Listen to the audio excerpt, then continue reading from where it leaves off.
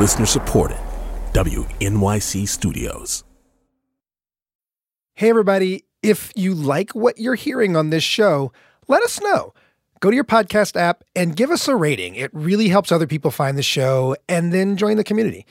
And speaking of community, you should also go and sign up for the newsletter. It's a great place to talk to me, and I can talk back to you, and we can all be in it together, right? So go to thestakespodcast.org and get on the list.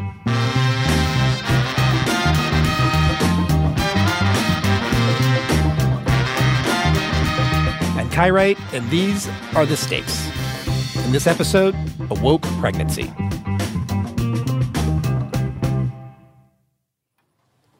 You okay? Somebody come in. Something is wrong with my sister here. Someone come in, please. I don't know what's going on. Miss Brown, you okay? You okay? Oh my God, there's no call. You're listening to a simulation. We're at Woodhull Hospital in Brooklyn, and the staff are practicing what to do when a woman in labor is at risk of dying. New York City is paying for hospitals to run these drills because in a city with some of the most sophisticated health centers in the world, an alarming number of women die giving birth or shortly thereafter. And not just any women, Black women. So the numbers are a Black woman in America is 3 to 4 times more likely to die than a white woman during pregnancy, childbirth, and in the year after the baby's born. This is Linda Villarosa, a New York Times contributor who's been reporting on Black women's health for decades. And she says the numbers for infant mortality are just as startling. The racial disparity in infant mortality is actually wider now than it was in 1850 when women were enslaved. And that's because while the death rate for both white and Black infants has gone down, childbirth for Black people in America is now more than twice as likely to involve death. And like a lot of Black women, Linda has been trying to figure out what's going on for a long time, ever since the late 1980s, when she was health editor of Essence magazine. Our approach always at Essence was you have the power to control your own health. Take care of your body. Go to the doctor. Have good prenatal care. And make sure the women around you do, because infant mortality is a problem in our community. Now I look back at that with a little bit of embarrassment. But she was just working with the information she had. And at the time, the consensus view blamed the problem on inadequate education caused by poverty. But research has now established 2 clear factors driving this problem. The first is something called weathering, that the constant stress of experiencing racism is itself a health risk for Black people living in America. It weathers your body. And that leads to all kinds of health problems for Black people, including problems in pregnancy, which then leads to lower birth weights for infants. The second factor is, well, also racism. There's a growing body of research suggesting that physicians simply don't listen to Black women when they speak up about what's happening in their bodies. And so they fail to notice deadly complications until it's too late. Black people are simply not treated the same way in the healthcare system, and women are not heard, they're not treated the same, and we don't get the same kind of care. So now what? We know the problem, and actually a lot of people are finally talking about it. It's even come up in the presidential campaign. But the numbers have not changed. So what are Black women supposed to do with this information as they think about pregnancy? That's the question our producer Vera Lynn Williams is trying to answer.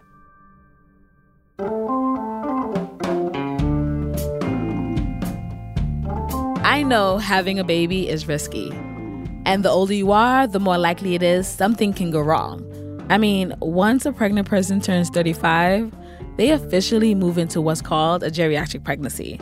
And I'm 18 months away from turning 35, so yeah, I'm thinking about it, especially when I hang out with my friend Leanne. More than anyone else in my life, she wants me to have a baby. I do? Oh, yeah, I kind of do. We're the same age, but Leanne has been a wife and mother since the day I met her. I don't mean to apply pressure, but I do think that you would make a good mother. You want a little Vera Lynn. But you do understand when you Junior. When you say that, you're like signing me up for like everything you just went through. And what's wrong with that? Okay. As I sit with Leanne in her living room, her smiling baby on her lap, I can feel the joy of motherhood. But honestly, it's always scared me. Creating a person and signing them up for everything that comes with being Black in America, I just don't know. And then there are the headlines and the calls for action that remind me just how much greater my chances are to die giving birth. It's all extremely overwhelming, especially knowing that where I live, New York City, Black women are 8 times more likely to die of pregnancy-related complications than white women. And this comes up anytime a friend tells me that they are pregnant. Leanne's announcement was no different. I was like, so now that I have confirmed that I'm pregnant, I really want a woke pregnancy. This is what I labeled it, a woke pregnancy, which basically means like any choices that I had to make around my pregnancy, I wanted to be fully involved. Where did that come from? I mean, that came from ultimately my first birthing experience with my oldest child, who's 8. I was on Medicaid. I was alone. I'm not alone, but I wasn't a wife at the time. I just felt like I was just another young Black chick who was on display. I mean, there was residents in and out. I hated that, because it was such an interruption and just not knowing who are you, and you're in your most vulnerable state. Up until this point, I've mostly thought of vulnerability as a choice, that I could decide if I want to be vulnerable with someone or something. But literally, there is no other way to give birth. Leanne made it through her first pregnancy with a healthy child, but there were complications during labor. After she gave birth to her oldest son, nurses held him up so she could see his face, and then they took him away. Almost 2 hours passed before they let her hold him. Turns out his heart rate slowed down and he was in distress, but no one told her that. It was just a lot, and that essential bonding time that has been scientifically shown that helps the bonding of the mother and child. I did not have that. So all of that was kind of ripped away from me, and I didn't have a clue. I didn't even know that I was missing something. When she got pregnant the second time, Leanne made a plan. She spent 4 months looking for a midwife that was covered under her insurance. She took classes so she would qualify to have her baby in a birthing center. She hired a doula that reminded her that she can do it because her body was made for this. She knew she did not want an episiotomy again, and that she did want Afro beats in her ear. Yet, the day she went into labor, things did not go as planned. Her blood pressure spiked, and her midwife immediately told her she no longer qualified for the birthing center. I was like, but isn't it normal that someone in labor would have elevated blood pressure for a minute? Like, why is that so strange? Her midwife was doing her job. High blood pressure is dangerous and can be a symptom of complications that can be fatal. And she was like, we just can't take chances. She's like, do you want to take a risk? The health of the baby and of the mother are of our primary concern. We have to do it. And I'm just like, oh my God. I was like, I can't believe. I was like, you're trying to make my shit go to sleep. But this time, Leanne knew the questions to ask, and there was a conversation. Which is the other thing. It's a life lesson that, plans, even though we try to make it, we're not the head planner. You know what I'm saying? Things are going to change and you're going to have to roll with it. But I still want to be included. Ultimately, Leanne's pregnancy was woke. The doula, she turned the music up. Turn the music up, girl. And then so the labor and delivery nurse happened to be Black. And she was like, this is the best birth. I love this birth. Girl, she came in there. She was like, oh. She was like, this is the best birth I've ever been to. I love this birth. The whole vibe in here. And the one white lady in there, which is the midwife, she's like, this is like Black girl magic? And I was like, yeah. On so many levels, I want to hold on to Leanne's story. To a world where the medical system can keep a woman safe and does not totally define how she becomes a mother. And I can trust that if and when I do decide to have that baby she wants me to have, and I get educated and make a plan, everyone involved will be invested in my well-being. Unfortunately, there's a lot of evidence that that is not the world we live in. The idea that a Black woman can work her way out of the reality of what it means to be a Black woman structurally in our society is actually not true. Nobody knows that better than Tressie McMillan Cottom. She has a PhD in sociology and thinks a lot about Black womanhood. If anybody ever reads me, and especially a Black woman, realizes that she is not crazy, then I feel like I have done my life's work. I read her book, Thick, It's a book of essays where she writes that she's never felt more incompetent than when she was pregnant. It felt like a cautionary tale to never assume education or money can override being Black. My crude indicator was, I'll choose an OBGYN practice on the good white side of town, right? As an indicator that this place is going to be high quality, have good resources, and maybe will kind of treat me like a white woman, and that will improve my chances. And she was treated fine until her second trimester when she started bleeding at work. She called ahead to her doctor's office. She told them what was happening and that she was coming in. When she got there, she was asked to wait. And she suspects that everything that happened to her from that point on happened because she was Black. This is her telling her story in her audiobook. That day, I sat in the waiting room for 30 minutes. After I had bled through the nice chair in the waiting room, I told my husband to ask them again if perhaps I could be moved to a more private area to wait. The nurse looked alarmed about the chair and eventually ushered me back.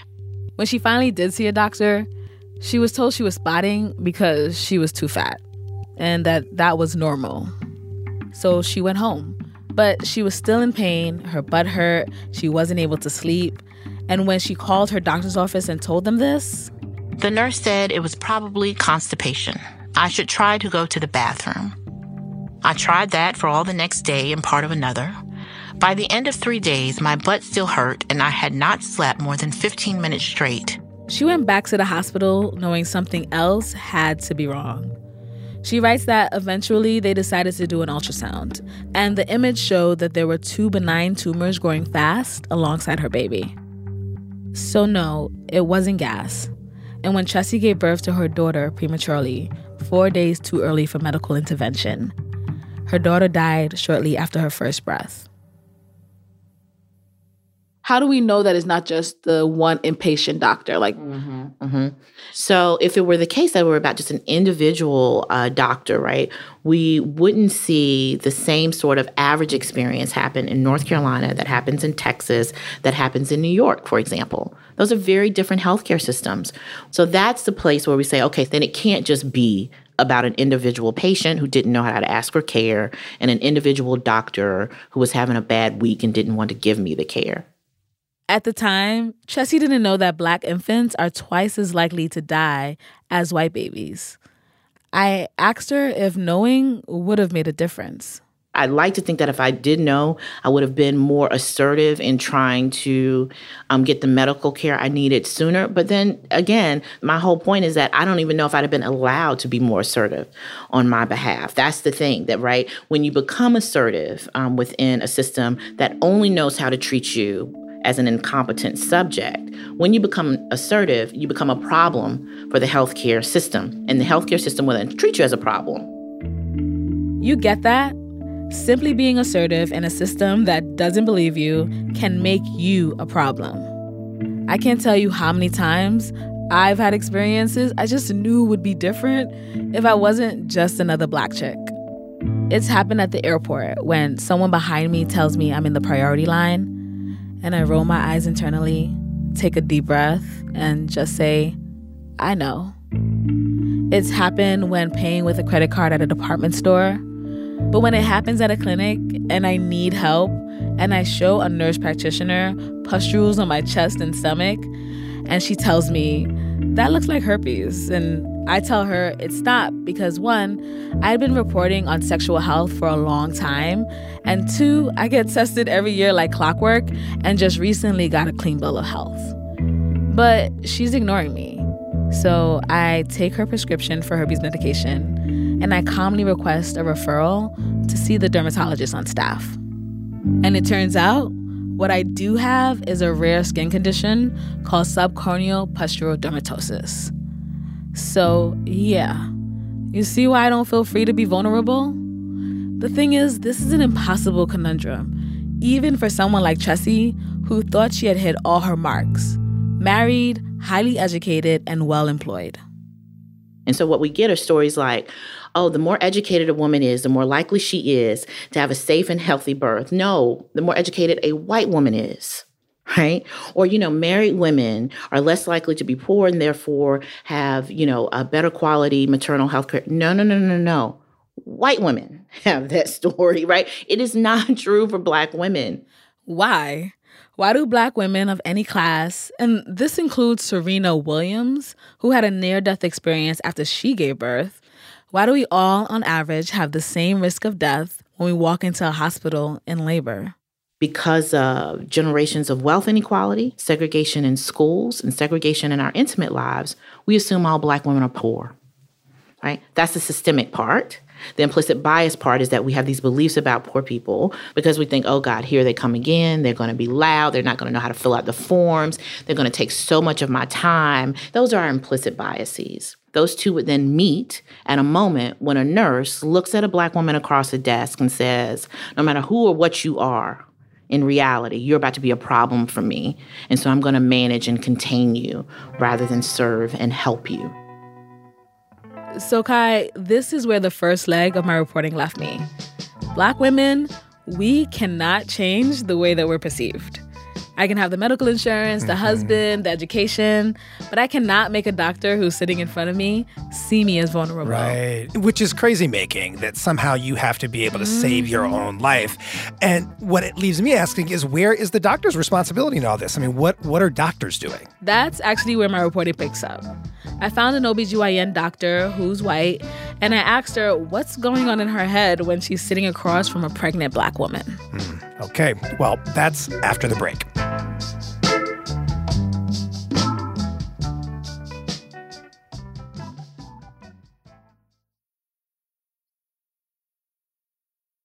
So, Kai, when I started researching doctors who have been thinking about these statistics and evaluating how they take care of Black women, I was immediately directed to Dr. Deborah Cohan. She's white and wrote an article in the New England Journal of Medicine. It's called, you ready? Okay. Racist Like Me. Okay. And in it, she's examining her own implicit bias and how it affects the care that she's giving Black women. And does she get specific? Does she have a specific case she talks about? Well, when we spoke, she told me about a time a pregnant woman was brought into her hospital after having an encounter with the police. So I was interacting with her, and it was just a flash of a moment that I saw in her a character from a movie I had seen. I noticed that. And then I invited myself, I asked myself, okay, how is this influencing my behavior right now? And I realized that I was sitting further away from her than I usually do. The movie was Sing. Do you know what that's about? I do not know that movie. It's a cartoon, and one of the characters is a gorilla who helps his dad commit robberies. I'm not proud of how that movie got into me, but there are a gang of gorillas who are criminals that feeds into so many just horrific stereotypes of Black people and how they've been compared to animals and how the stereotype of them is so wrapped up with criminal justice. So Cohan notices the association in the moment that she was making between this patient that was sitting in front of her and this character on the movie Sing. And she does move closer to her. But as she admits, the damage was already done. We are asking women to really be vulnerable with us. So ultimately, I wouldn't claim to know what her experience was of that. What I can say, though, generally, I actually get very close to my patients, and I will typically use touch as a way of cultivating a therapeutic relationship. So it was very notable that I was not doing that with her. And most people of color will have a laundry list of stories where they sensed white people keeping physical distance from them. So much of the healthcare system, Kai, is so intimate, especially when I'm at my OBGYN office. Right. So I appreciate what Dr. Cohan is doing, reflecting on her own biases and calling on herself and other physicians to do better. All of that is really important in affecting change. It really is, and I hear that. But also, there's urgency here. Black women are dying right now, and it's hard to just hear all of these individual efforts at change when what's really needed is something structural. That's what I'm looking to hear. Well, one structural solution is the simulation training we started the episode with. Right. New York City has thrown out some funding to get these trainings done because many of these deaths are avoidable. Patients unresponsive, call for the crash card, call for anesthesia, call for Being in the room was amazing. Everyone sprang into action. There was a timekeeper. 2 nurses took turns giving CPR. An anesthesiologist was called. And before I could take it all in, the C-section was done and the baby was out safely. The entire thing lasted just under 4 minutes. And those 240 seconds are the most critical for the health of the mother and the baby.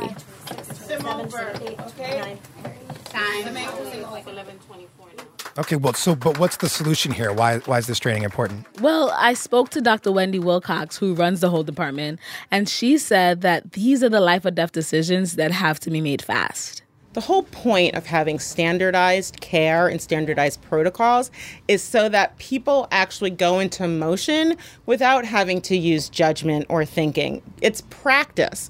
If I see someone unresponsive, I'm not registering her race, her color, her anything. I see an unresponsive patient, I go into motion with the actions that have been shown to be effective. So evidence-based, all of these simulations are based on science and evidence-based protocols. And so to have people react to the situation, not the individual patient. When there's a protocol, everyone from the nurse to the anesthesiologist to the doctor knows based on training where they need to be. They know exactly what equipment they need, and they know how long they have to do it. So this kind of thing may deal with part of the problem, the fact that implicit bias keeps doctors from hearing Black women when they say they're in distress, right? But then there's this larger problem that the research has established, this thing of weathering in our bodies. Yes. And I don't know where we start with that because nothing I have heard here, Verlyn, feels like it's on scale with the urgency of that problem. Exactly. But, I will say being in that room made me feel the same way Leanne's story did. It gave me some hope. And when I spoke to Helena Grant, the director of midwifery, she told me the way that feeling manifests itself is through work. We do work together as a team. There is no body who's not valuable. There's nobody who can't speak up if they have an issue. And it's not perfect all the time. It takes work. And this whole movement behind maternal mortality and morbidity is going to take work. And we're working. The Stakes is a production of WNYC Studios and the newsroom of WNYC. This episode was reported and produced by Verlyn Williams. It was edited by Karen Froman, who is also our executive producer. Casey Means is our technical director. Jim Schachter is vice president for news at WNYC. The Stakes team also includes Amanda Aronchik, Christopher Johnson, Jonna McCone, Jessica Miller, Kari Pitkin, and Christopher Worth. With help from Hannes Brown, Jonathan Cabral, Michelle Harris, and you. You can join the team too by signing up for our newsletter at thestakespodcast.org.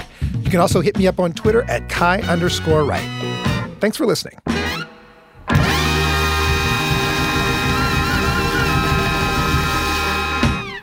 WNYC's health coverage and The Stakes is supported in part by the Robert Wood Johnson Foundation, Jane and Gerald Katcher and the Katcher Family Foundation, and the Alfred P. Sloan Foundation.